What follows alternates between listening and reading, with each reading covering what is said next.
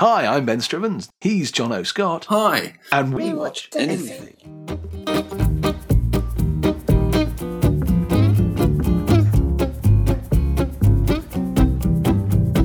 We trawl the depths of Netflix to find 3 films Of the same genre. of the same genre and watch them so you don't have to. I take one, he takes one, and there's one we both watch. So you know what to add to your list. Or smash with your fist. Hello everyone, we are back with 3 more films to try and either recommend you watch or don't watch on Netflix. The intro is the same as last week. Mike Jelly from Oxford, you are still reigning supreme in the contributor stakes. Jono. Well done. Yeah, you did do a great job. Jono, how are you, man? Yeah, I'm all right. I'm still getting over the change of the intro because the violent imagery of the smashing with one's fist, I'm not at all comfortable with. I'm yearning now to go back to the cosy world of flushing down loo. You know what I mean? Well, maybe you can come up with something a bit sort of softer and squidgier for next time, or maybe someone listening can come up with something a bit soft. Although soft and squidgy when we talking about flushing down the loo is not probably the best imagery you need. Maybe something just a little bit more like a warm hug, some sort of blanket and a duvet, while still kind of implying something you don't want to go anywhere near. Okay, let's stop this now. Okay, just thinking about last week a tiny bit. I watched your recommendation. So last week, Creep. yeah, Ooh. last week we had one film that we thought was really worth a watch, and you were quite, let's say, you not circumspect's the wrong word. You were quite kind of, I didn't go too spoilerific, did I? yeah, I made not an effort at not all. to tell too Yeah, much. you were your least spoilerific ever, and I watched it, and like I said, it intrigued me. I watched it, and it paid dividends. I really enjoyed it. So this is a double vote for Creep. I've now seen it. I didn't watch the film that you told me to watch, but The Borderlands. The Borderlands. But I will. I looked it up on the interwebs, and I almost watched it. Yeah, no rush. No rush. I mean, I didn't watch the when you recommended Pitch what's Perfect. it called? Pitch Perfect. I didn't watch it the very next day. No, you didn't watch it for months. It wasn't as long as that. Anyhow, we're not going to talk about any films that we've already talked about. No. Last time round, the onus fell on me to choose what we were going to talk about this week, and I chose crime thrillers, and I may have taken a slight liberty with that, but we'll get to that in the review stage. So yeah, I chose crime thrillers. We haven't really touched crime. I love crime as a genre. Well, yeah, I mean, the thing is that just the word crime, that covers a hell of a lot of ground, doesn't it? Because we could be talking gangster, we could be talking, there are so many different You've got bits that we heist could be movies, you've got talking about. capers, Yeah, there's exactly. a whole bunch of stuff. And I did veer away from traditional thrillers in some of my choices, but I did to look at the breadth of what was on there for crime. And what I found interesting is the amount of crime movies actually you've already heard of and probably already seen is quite high. So I went for stuff that is sort of in keeping with our quest to find the best nuggets of Netflix that people haven't yet uncovered. I went for stuff that you would go, oh, he's in it, so I'll watch that. But or maybe ordinarily you'd go, oh, he's in it, but life's too short. Whereas now I go, oh, he's in it. Those guys said it was all right, so we'll give it a roll. Yeah. I had a quick question actually about our grading because, as regular listeners will know, we grade our films A, B, C, etc. Frequently D recently. Yeah, we've had a few Ds, and generally we've been dicking about the sort of C+ to B- for the good ones. But my point, so what I wanted to know is, in your mind, I'm guessing, does it go down to G, F? Whereabouts does it go? I don't know. How low? How low can you go? It's quite a key thought. It's a very good question. I mean, I was thinking sort of really, if pressed, A to E maybe. E. Okay.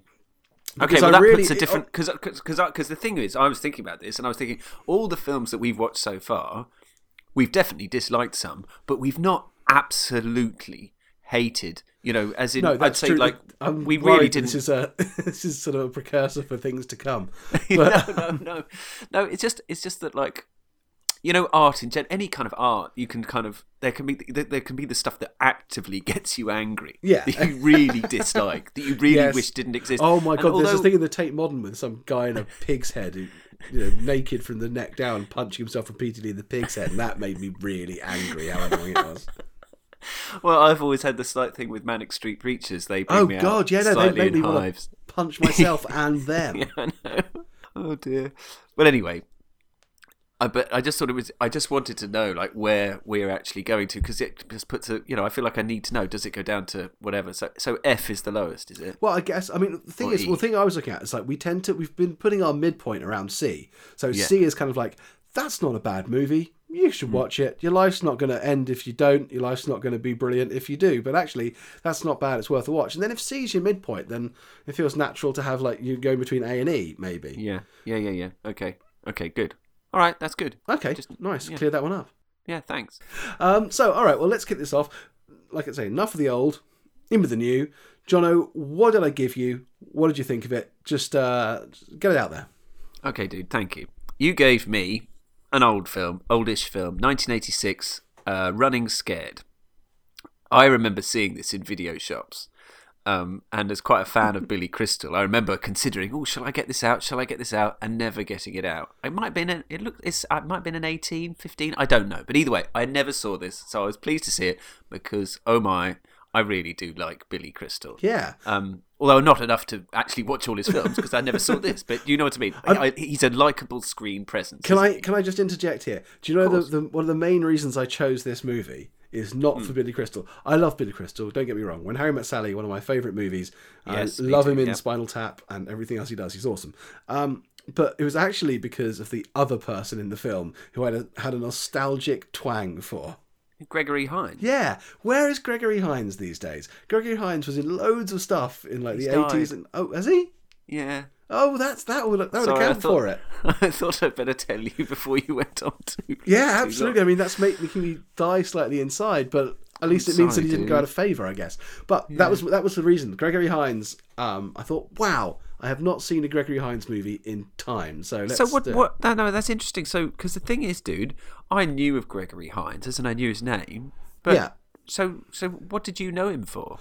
I guess primarily Saigon, which is a bit of a him and Willem Dafoe, which is a bit of a firm favourite when I was about in my sort of 14, 15, 16 year old. Okay. Yeah. Yeah. And the thing is, okay, I had heard of Gregory Hines. I knew his face when I saw Gregory Hines, but I don't think he definitely wasn't someone I knew and loved. I can't think of a single thing of I didn't know Saigon kind of thing. So. Yeah, see, that was a big favourite of mine. He was in A Rage in Harlem as well, which is a cracker. Oh, God. Yeah, I have seen that. Oh God, I'd forgotten that. Yeah. Yeah, Okay. and just a whole bunch of generally quite good things. Well, I am really sorry to break the bad news, but he died quite a while ago. It was in 2003. Do we know what of? No, I didn't look that up, I'm afraid. I just Oh. saw that he wasn't around any longer. I'll look that up another time. Yes, do. Can't have been old. No, not that old. No, it's sad. Yeah. But anyway, okay, so back to this film. Running Scared, 1986. The two main stars are Billy Crystal and Gregory Hines. They're wisecracking cops in Chicago. The Chicago cops, they're quite streetwise, they're sort of... I'll just give you the short rundown of the plot first. So they try to bust this dude. It goes wrong, and they nearly die. They go for a holiday in Key West. To get over the experience. Yeah. And they buy a bar there. And they return to Chicago saying, okay, we're going to quit this. We're going to live the good life in Key West kind of thing. Okay. But then the guy they've just taken down when they nearly died, they find out he's out on the street, and this drives them, angry, and they decide they want to finish it. So it's like one more bust. Now, the thing is, that is the sort of the summary you'll find a lot online. I've since found since watching it. But in fact, the bit when they go to Key West, it takes quite a long time to get there. So that's not really so is an it a road accurate movie summary. kind of thing then? No. I meant within the film. There's a good sort of half an hour in Chicago Right. I see what you mean, yeah. of like milling back and forth, doing various Chicago copy things before they get down to Key West. Paperwork. Yeah, yeah. There's a lot of paperwork. No, good one. Yeah, so but that's basically the fulcrum around which the plot revolves. So straight away, I do recommend that people listen to the opening credits. Because the song is so bad. See, that's what you need, a good 80s buddy cop song. I know, you've really got to... Because, so it puts me slightly in mind of Fletch, although I genuinely quite like the beginning of Fletch. But do you remember that scene in Lost Boys? Which I watched just the other day, strangely. Oh, did you? Yeah. Oh, you remember it then? I've not seen this for a long time. But do you remember the scene when... Is this the man with the saxophone? No. Yeah, the man with the saxophone. I still believe. So him, the sweaty saxophone Yes. player. So basically, the opening song it's just got this really poor kind of keyboardy riff, and then honestly, it's the most insipid tune I've ever heard. And then the bloke who sings has got this kind of really and the songs actually seems to have running scared in them. Okay. Always a good sign when the movie's title's in the opening or closing song. Yeah, and he's just got a really sort of earnest way of singing. But honestly, it's a terrible and hilariously bad opening credit theme song. Excellent.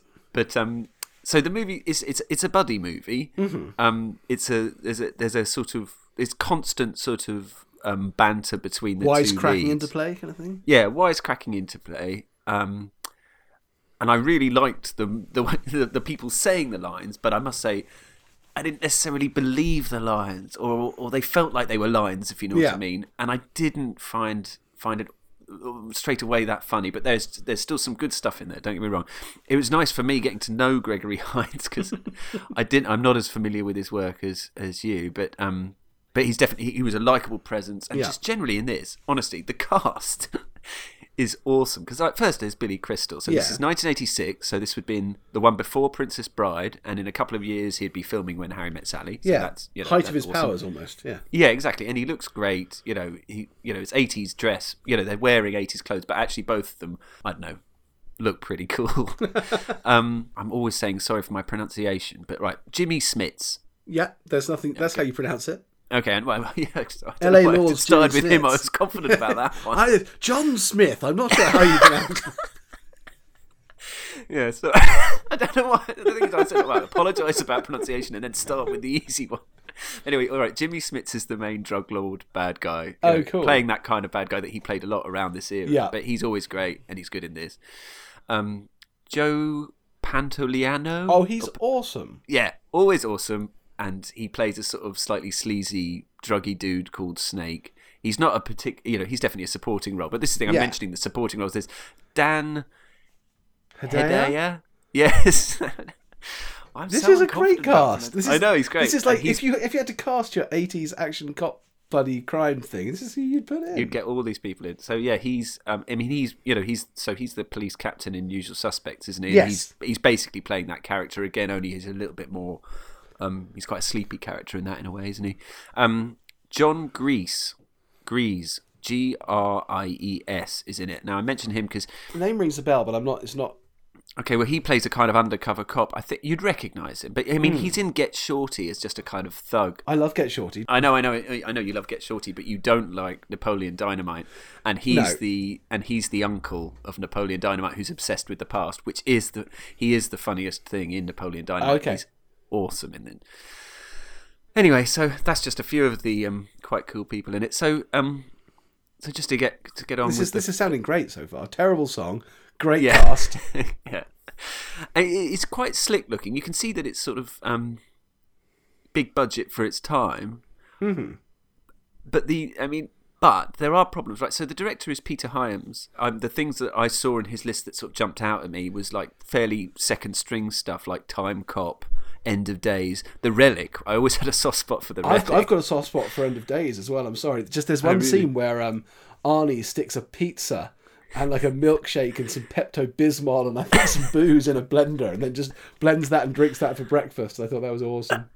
Really well. The Relic, I was at a soft spot for a bit when a cop has noticed he's the only one in ruffled shirts. It really made me laugh. But I think he's also known for doing the sort of like sequel to most famous science fiction film of all time. Come on. 2010. Yeah. 2001: Space Odyssey. He kind of did the sequel to that. Yeah, I wouldn't say the direction's amazing. I mean, there are some action sequences that you can kind of see. Okay, this guy can do action. The edits every now and then are a bit clunky, but it's the sound. The sound is awful. As in the machine guns. There's a lot of shooting in this film. Yeah. The shooting is terrible, and there's this chase towards the end. I'm not going to give away too much plot, just because I'm not. But there's this car chase which ends up getting onto the elevated tracks in Chicago. They go on the train, on the train line, and the sort of sound of the tyres going over the sort of sounds like a kid playing with a balloon really quick or something. Oh, brilliant! And there's another bit when a train coming, and I swear it sounds like Chewie. I listened to it again 2 or 3 times, thinking, have they actually got that from Star Wars as a kind of sound man's gag? Because it sounds so much like Chewie. I'm not going to do a Chewie impression because I was never very good at them. No. But the crux of the whole thing happens when they bust this Gonzalez character, the Jimmy Smits character, and the captain is annoyed because the whole point was that the DA were gathering evidence for a bigger bust, you see, and this is when they go down to Key West. Cue the holiday in Key West. Yeah. And then cue hilariously poor montage with like bikinis, beer drinking, this awful sea fishing scene when Gregory Hines is in grey pants, and it's just not good. The thing is, I did like the buddy movie element, but I wanted to love this film. Yeah, I gave you something I thought you might either love, or it was just going to be an absolute pile of poo that you still might really enjoy. Like, yeah. Like I said, I sort of did, I know, veer away from the crime sort of thriller vibe, but I just figured it was crimey enough that you got 2 cops, and then it sort of celebrates that. Like, an 80s buddy cop movie has got so much potential to be great, especially with Billy Crystal and Gregory Hines in. I know, and I totally agree. But yeah, there were definitely a few moments that made me laugh. And as I say, I just liked watching the people on screen, and I would recommend it simply from that point of view.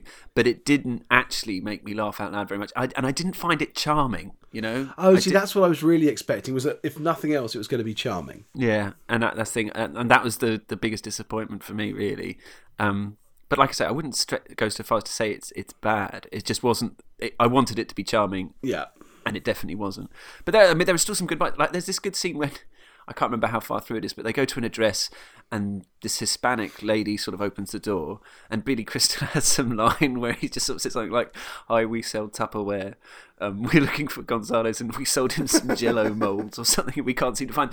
And in his delivery, it's really funny. Meanwhile, the other, like Gregory Hines, is like trying to wave at a little kid who's giving him a finger. Comedically swearing children always a plus point. Oh, and actually, that scene, the other thing I was quite pleased, because I recognised the Hispanic lady, because she was in Die Hard. Oh, Die Hard. As the maid? Hard. Yeah, it's the maid. And in that film, she got threatened by the the sleazy reporter guy with green card, with the IRS or whatever.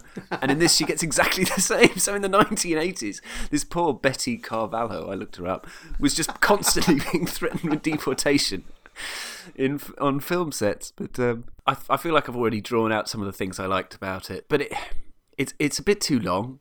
Mm-hmm. The plot, it hangs together sort of, but also it's a little bit there's every now and then there's a really obvious bit of Basil exposition, but in ways I didn't mind that, because really you just want the wisecracking banter between everyone. So I was happy to just go along for the ride. Yeah. But that said, Smits is great, but he didn't have any. I didn't find his character scary. There was no genuine threat. Right. Do you know what I mean? Yeah, And I think films, right? So the films that this reminded me of some of my favourite sort of actiony comedy 80s films. It reminded me of Stakeout, which is the following year, 1987. Which I have never seen. Like, it was one of those things that everyone loves, really? And I have never seen. I mean, I've seen bits of Stakeout. I've never seen it all the way through. Okay, well, it's good. It reminded me of, I think in this country it was known as Deadly Pursuit, but I looked it up again just to check the year. Oh, that has another name, doesn't it? Yeah, and it's Shoot to Kill. I love that. That's one of the first movies I ever got bought on video from my parents, I think. Really? Sidney Poitier. Poitier, Tom Berenger, Kirstie Alley, Clancy Brown. Great movie. Yeah.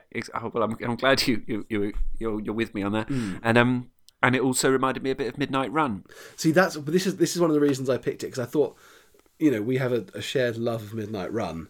Yeah, and definitely. I thought it might, there was just little potential for it to veer into that territory. I mean, it doesn't have the majesty of Charles Grodin, but no, that's good. No, though. It does have the majesty of Billy Crystal. Well, yeah, exactly. But it didn't. It's not as good as any of those films, because notes, it didn't have any of those laugh out loud moments. And as well, I would say all 3 of those films have genuine threat from the bad guys. Smits is fine, but he doesn't have that threat. I don't know. It just didn't do it. It just didn't. For me, it didn't quite click. Yeah. But I don't think it was necessarily their fault. I think the script just wasn't quite there. Things didn't hang up. I didn't suspend disbelief enough or something. I don't know. I don't know what's wrong with it, but it was not as good as I hoped it would be. But that said, I would definitely say turn it on for the terrible opening music. Awesome. And watch the first sort of 20 minutes for the just seeing these people on screen, because there are some awesome people in this film. Yeah. And I really have a lot of love and respect for the individuals in this film. I just have a feeling the writer and director weren't necessarily the right people to get the best out of them. Yeah, fair enough. And giving it... Now we've talked so much at the top of the show about the grade.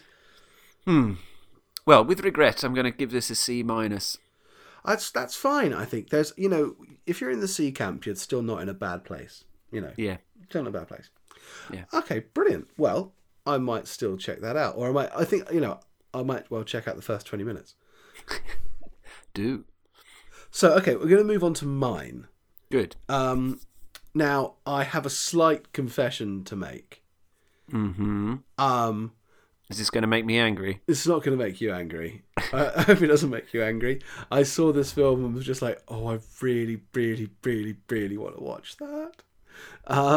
And so I sort of did give myself a bit of a ringer, I think. Oh, okay. Oh, I don't mind that. I thought you were going to say you gave yourself a film you'd already seen or something. Like you gave yourself, like, you know... It's this crime Sound of movie Music you may not have heard of called The Departed. And... little known director. Well, no, saying that, see, this is the thing. So I still used our criteria. However, it is a film from 1981. That isn't really a however point, is it? It's a film from 1981. It stars James Caan. James Caan again. I know, I just can't get enough of Caan. And it is directed by somebody I love with a passion, and had never seen this film. And I did a straw poll of people. I texted you about it, which isn't much of a straw poll, but I asked around people I know movies, and only one of them had ever seen this before. So I figured it still works as a movie that few people have seen. It's Michael Mann's first film. It's his first feature before he made The Keep. Really? You gave yourself a Michael Mann film, you bastard. Sorry. Honestly, you give me this bull crap to wade through and give yourself Michael bloody Mann. I was just really fascinated to see how good it was. Yeah, that does sound... I'm immediately interested and intrigued. I thought this is a film we have to watch. You know, we have to throw ourselves on the altar of our listeners and watch this for them, so they either do or don't have to. Now, martyr. It's 81, so it's Michael Mann's first feature apparently. It's James Caan being pretty damn James Caan-y, and it is also Tuesday Weld as the female lead. Yes, really? I know. My God, you poor thing, watching Tuesday Weld. Yeah, terrible. But essentially, the movie starts with we come in as this slow push into this building, and we come to Caan with this big sort of rig set up, and he is drilling through a safe with this awesome electronic soundtrack, and I'm thinking, God, this sounds quite Vangelis-y. I find out later it's Tangerine Dream who scored it, but I saw live once. Oh, really? That's quite cool. Yeah, they were awesome. But it's one of those great sort of like fetishistic things as well. So it starts off, big, and we saw the massive drill is going through the safe, and then it gets like right up deep into the drill bit, and it's sounds great. And you just get this real picture built up that James Caan is this awesome safe cracker basically, and he does this sort of really cool. But it's very much like, I read this thing, I can't remember who wrote it now, but it was all about the sort of almost sexualization of process in movies. Okay, well, you talked about this in one other podcast you just talked about it a bit when you, because I remember you used the rather horrifying phrase, "oiling the slide" in a really creepy voice, and it did my head. I think it was probably about the other James Caan movie, but it's very much. It's all about like it's very almost sensual the way that they concentrate on the drill going through and things like that, and it also it sort of like tries to just throw you into this feeling that you're, cracking this safe kind of thing. And then so Caan cracks the safe, pulls a bunch of stuff out, and then buggers off. And you kind of, it's very cool. It's very like, he gets out, he's got a driver waiting in the street, he hands over the merchandise to the driver, the guy he's with, they separate, they go into different cars, they go into another different cars, they go in, and then you realise the guy he's with, I'm like, I recognise that dude, he's quite chubby, but oh my God, it's James Belushi. Wow, James Belushi. So you've got like a young, chubby James Belushi, way pre-K9. He was in quite a lot of sort of slightly serious, slightly comic action films. Yeah. Time, wasn't he? But this is much more of like, I don't want to do too many comparisons between Thief and Heat, but he's very much like the Val Kilmer role in Heat to James Caan's De Niro kind of thing. Yeah, okay. And so, but they get into two cars, they separate, blah, blah, blah, and they go off. Cut to the next day, and James Caan is walking into his car lot, and it becomes apparent that actually he runs a used car dealership. So he's kind of thief by night, used car dealer by day. Some may say thief by day. You turd. Yeah, just kill me now. And then you see him go, and he goes to see his fence. Everything. It's almost like it's not one. It almost feels one takey in the way that man does it, because we see him walking through the car lot. He goes to his office, and then he sort of comes out, goes to the diner, and then he sort of sits with his fence in the diner. And it almost feels like it should be a long Steadicam shot. It's not, but it has that sort of fluidity of motion to it. Goes to the diner, sees the fence, hands over the diamonds. The fence says, my bosses kind of want to have a chat with you. And he basically says, yeah, I'm not really very interested. I just rob stuff, you sell it, you give me the money, done. And then it's just as he said, I'll get the check. He gets up, goes to pay, and then starts talking to the girl who works in the diner. And it turns out that they have a thing going on. So he says he'll pick her up that night. That's what I mean. It just goes very much. It's very sort of fluid and circular. It's like car lot, diner, exchange with fence, see the girl, make a date, boom, back. Anyhow, he then sends, because it's all very compartmentalized, but you get this feeling, like I say, from the beginning, you get this feeling that they're very slick. Yeah. Like this is what they do it very well, and they know precisely what they're doing. They're very, very good. And so then he sends his buddy off to go and meet the fence later to pick up the cash they're supposed to get. And they find the fence is dead. The cash is gone. And this then sets Caan off on a chain of events, essentially. He goes looking for the cash to the guy he thinks has taken it off the dead body. He intimidates him and his whole lot. He doesn't really mind about walking into an office building full of ostensibly normal people just with a gun out and basically pointing at everyone. And because he's intimidated this guy pumps it up to his boss, who is a sort of mafia sort of middleman or whatever, who then pretty much bundles Caan into a car and presents him with an offer and says, look, I want you to work for me, and I want you to pull jobs for me, and then we'll work out your percentage. And Caan is kind of like, you know what, I'm not very interested. And the guy says, well, it's going to be big scores. I've got a view on big scores, really big scores, and we'll work out an arrangement that's mutually acceptable to us. And James Caan basically says, look, all right, I'll do it, but on my terms, and I only want to take down one or two big scores, and then I'm out. That's it. And he seems, he's very controlled. He's very much like, I'm me. This is what I'm doing. Yeah. And incidentally, this meeting gets sort of overseen by a couple of cops who are on stakeout kind of thing. They're being watched. Oh right. Yeah. Okay. Then are they in a van? Are they like in one of those vans that's parked over the street? No. They're in like an office, because he gets taken to see this guy in the docks. They're sort of in an office in the docks full of old food wrappers and microphones. Oh, okay, good. But he then he goes off. This thing has made him late to meet up with his girlfriend. She gets the hump. He basically he finds her in this bar that he was supposed to take her to a gig. And the bartender, interestingly, is the investigator in Manhunter. The main dude in Manhunter. Oh, is it? Yeah. Oh, cool. But I love Manhunter. Oh, so do I. I'll get started later on how much I love Michael Mann movies. But I've still not seen loads of them, but yeah, Manhunter I've seen a few times. Yeah, go on. But he drags her out of the bar essentially, even though because she's telling him to piss off. And he drags her out of the bar, sticks her in his car, and basically just massively apologizes, which sort of turns into a marriage proposal. Oh. And he whips out this piece of paper from his wallet, which is like a collage of how it's almost like one of those realization boards. So it's how he wants his life to turn out. And it's kind of weird. He's like photocopied a bunch of images from magazines, but it's his plan for the future. And he basically says, look, do you want to be a part of this? And she kind of says, well, I can't have kids. He's like, no, it's fine. We'll adopt one. And they sort of just end up being together from that. It's all very kind of like... How far through the film are we? We're hardly anywhere in. We're like 20 minutes in. Oh, right. But this is almost like everything he does is very deliberate. So this is sort of his plan. Right, this is happening kind of thing. He's this really super controlled, deliberate guy. And so he thinks... You realise that he's taken this sort of thing with the mafia because he'll do this 1 or 2 big scores, cash, sorted, house, life, family, don't need to do any more. Yeah. This is going to be great. And then they get together to start planning this heist, and it is predictably the impossible heist kind of thing. And there's some great scenes where they're all scoping out together, and then he gets to go to see his guy to make him a machine to cut through the wall.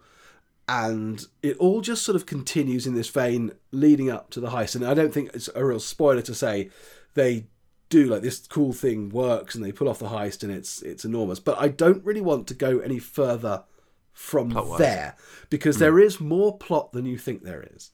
Right, okay. I do sound enthusiastic about this, and that's because I am, because it is absolutely awesome.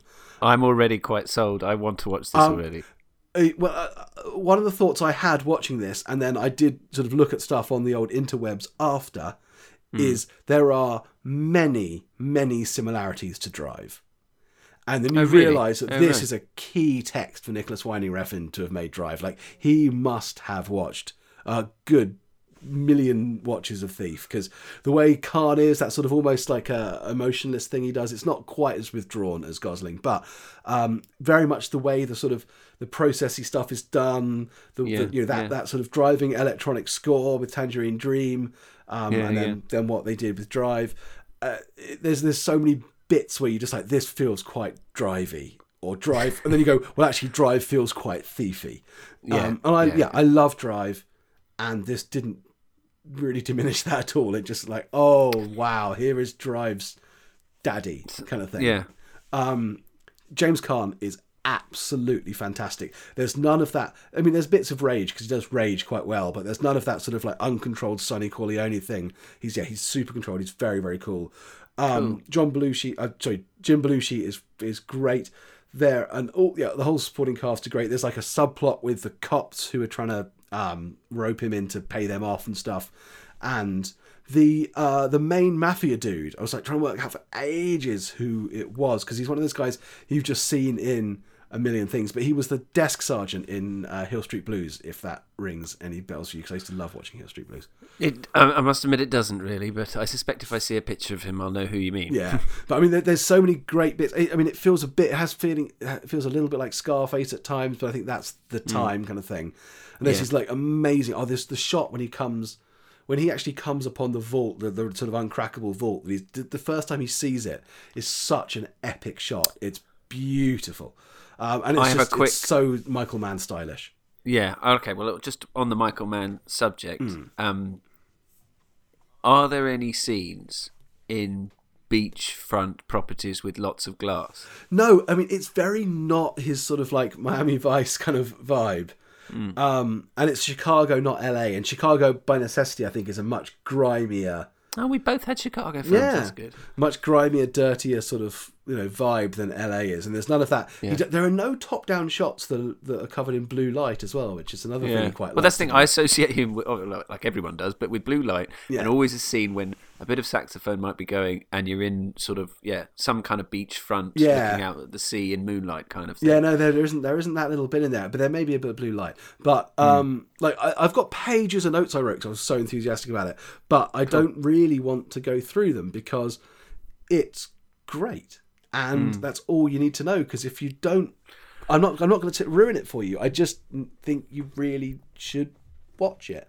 Well, I just want to quickly cut in and just say a big, big thank you, Ben, for taking that bullet by selflessly watching the Michael Mann film with James Caan. I know, I'm sorry, I did feel guilty, but then the part of me that didn't feel guilty was the part that went, I'm watching a Michael Mann film with James Caan, it's brilliant.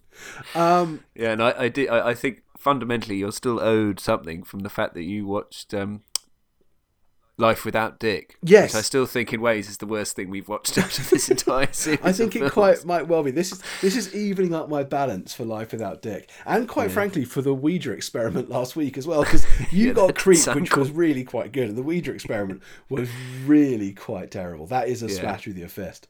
So I mean, there's not that much more I can say about it. Basically, this is a touchstone. I don't want to make too many comparisons with Heat, although you can obviously see that some of the stuff he did with Thief, he then put later into play with Heat, because it shares DNA. Yeah, but, sure. They're definitely. It's not like this was his sort of learning picture to make Heat, though, because this is very much in its own right a different film. Like I say, it's much more redolent of Drive, although Drive has that sort of dystopian thing that Heat does. But I think it's just fantastic. Wow. So what are you going to give it? This sounds like I reckon we're about to hear the highest recommend score. This is quite happily an A. I'm really happy. Oh wow, this is my first exciting. A of our podcast. It's just cool. great. I loved it. I will watch it again many times. It's really, really good. Don't stop listening to the podcast and watch it. Finish listening to the podcast, and then the next thing you should do is go and watch Thief.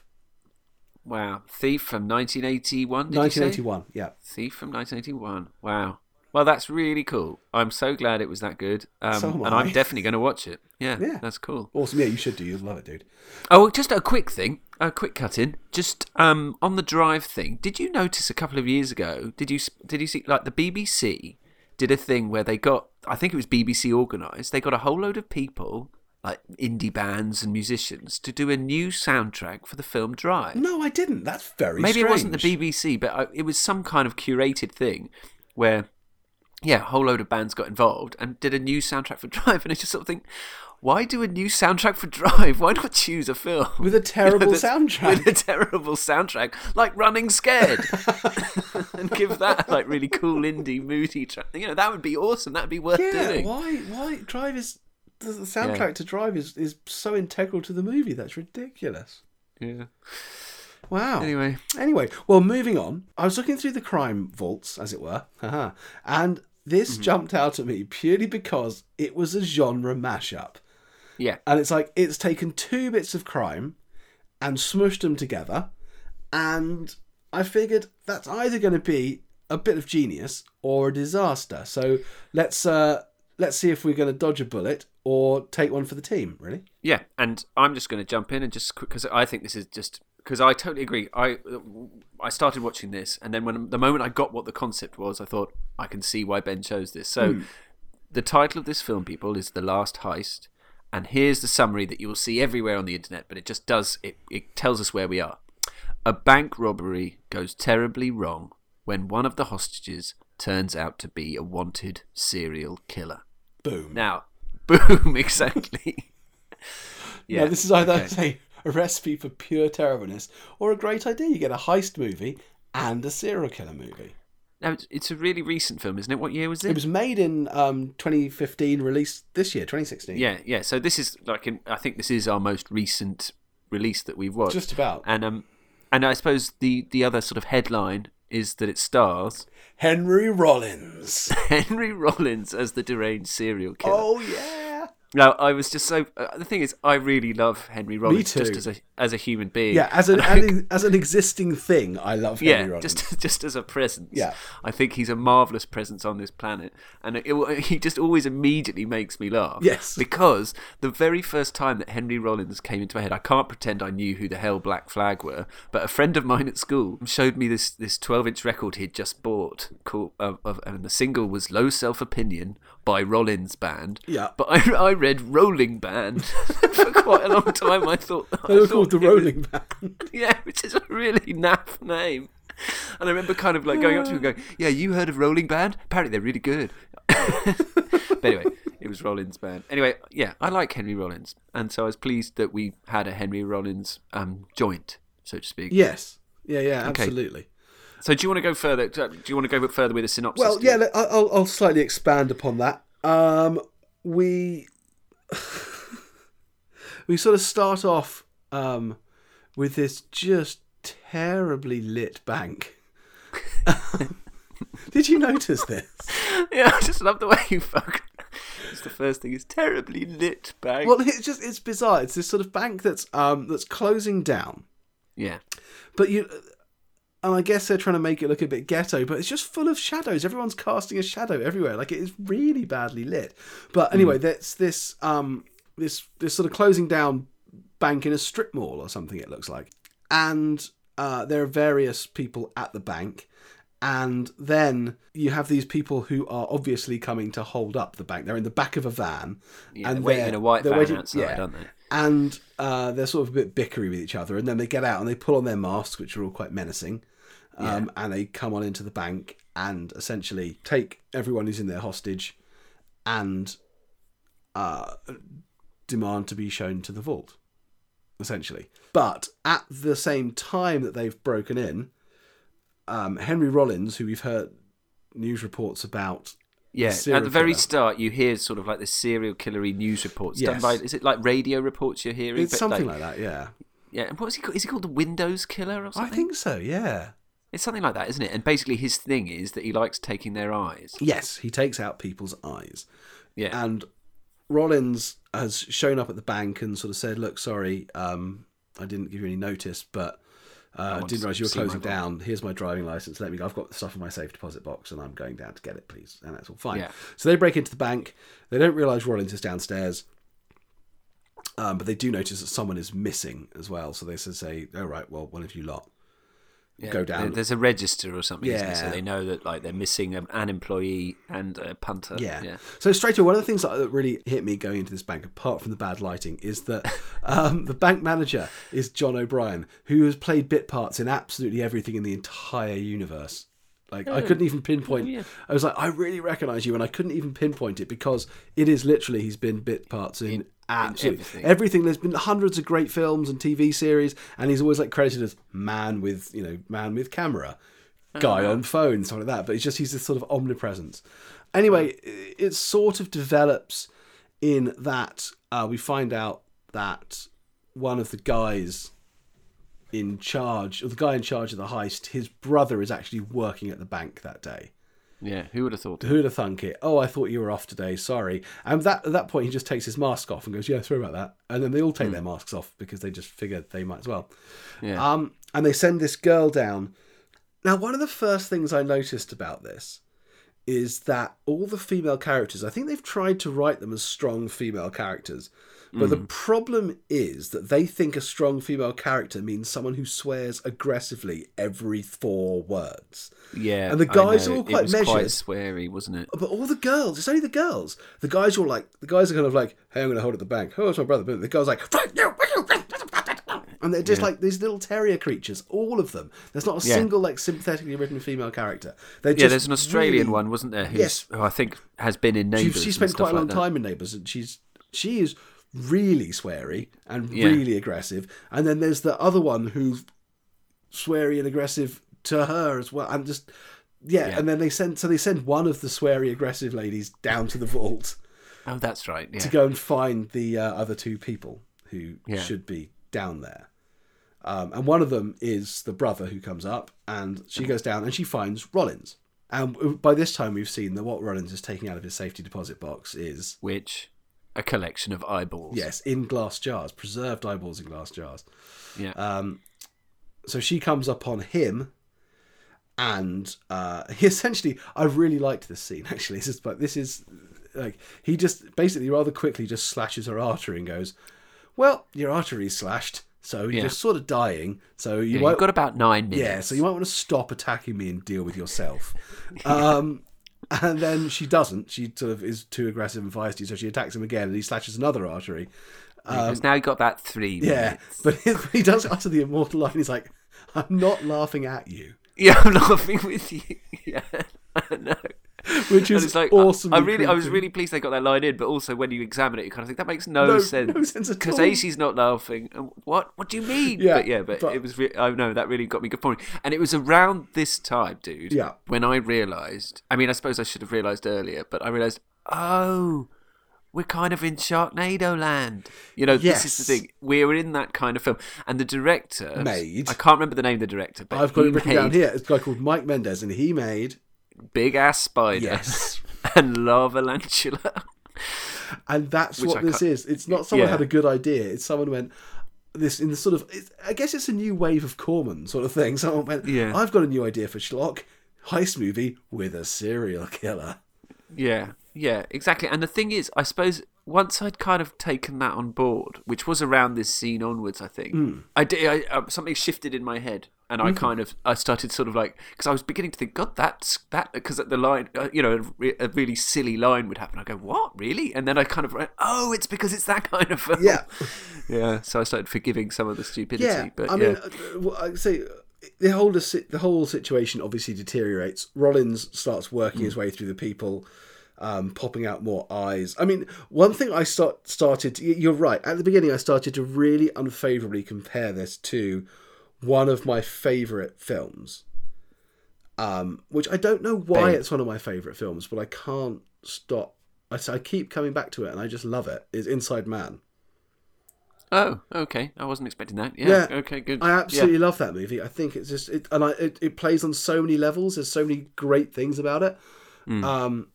And obviously there's a very sort of large similarity in the heistiness of it, kind of thing. And you sort of go, oh God, this is awful. But you're right. As soon as Henry Rollins kind of goes, I'm not laughing at you, as he's putting eyeballs into a bag, you're like, yeah, we're in that territory. That's fine. The other bit was when so what within the film, the plot develops because obviously they've got hostages inside this bank because someone manages to text.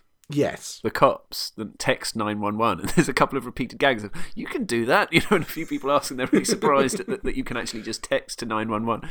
Yeah, and there's definitely a little bit of humour in it, and as well you can kind of tell there's this bit when one of the key characters is the investigating detective, this female detective who is a sympathetic character who's not too sweary, I suppose. No, but she's awful. Yeah, she's a terrible, really, really bad actress. Yeah, but she's not that sympathetic. She's a bit nasty to everyone. I suppose so. I guess at first she doesn't seem that nasty. Yeah. I guess that's all I mean. She just seems quite tough and manly. Yeah. I don't think she seems nasty from the moment you meet her. Yeah, it's fine to say everyone is pretty terrible. Yeah. Rollins plays it nicely high camp. He's very evilly menacing in a nice campy Rollins way. The plot is paper thin and ridiculous. They throw it gets worse as it goes. Oh yeah, especially when they go for the twist. I know the twist. I just thought by then it was leaving me colder, and then.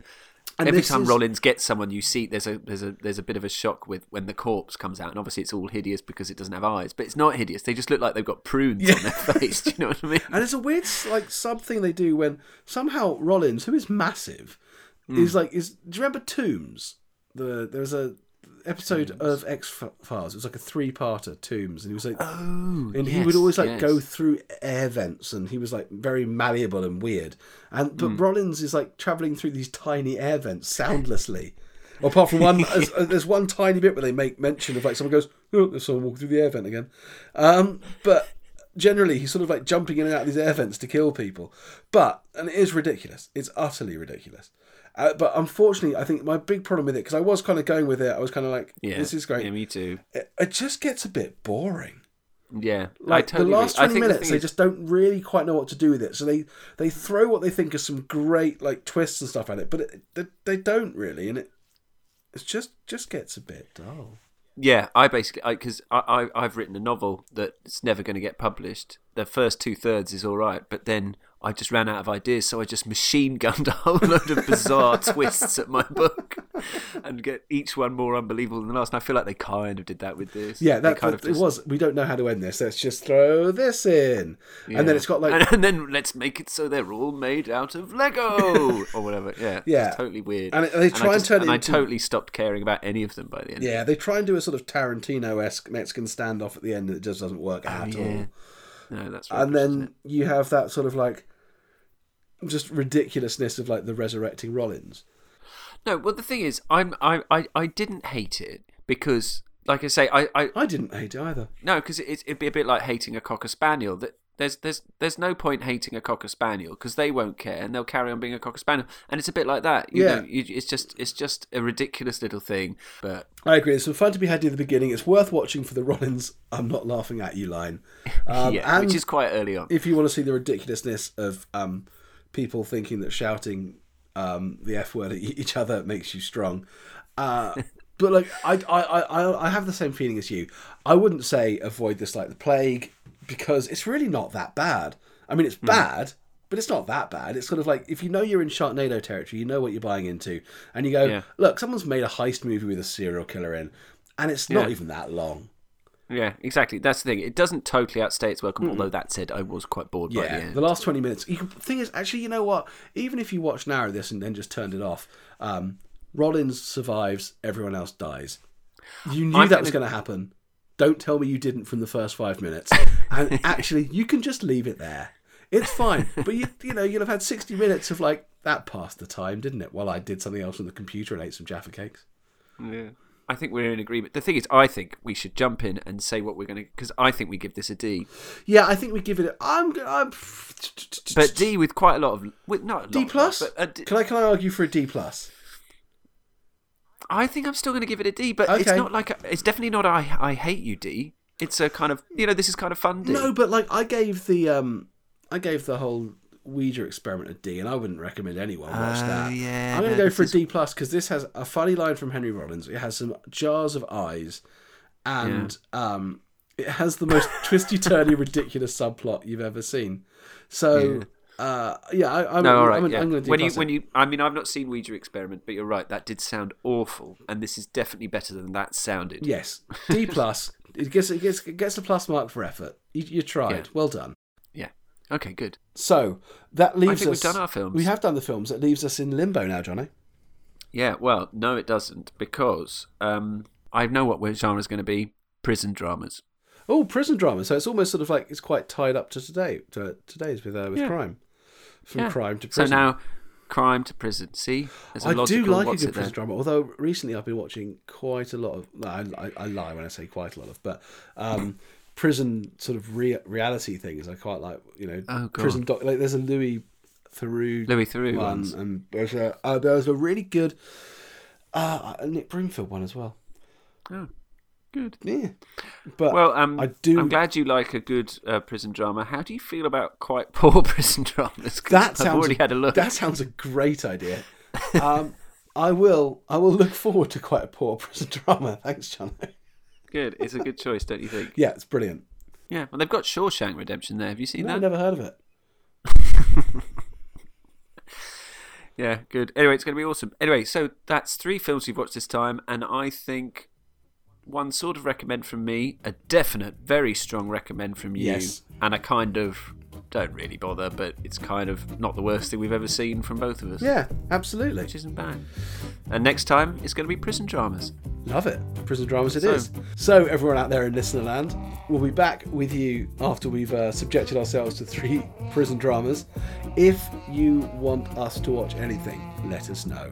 The email is wewatchanything@gmail.com. The Twitter is @wewatchanything. The Facebook is wewatchanything. You can see a trend here, can't you? Get in touch. Films, genres, people, loose subject matters, anything that you think we should watch for you, just let us know. Yes. You're a brilliant conversationalist. Until next time. Until next time, listeners, thanks for listening. Bye-bye from me. And bye-bye from me. That was so lame. I like it.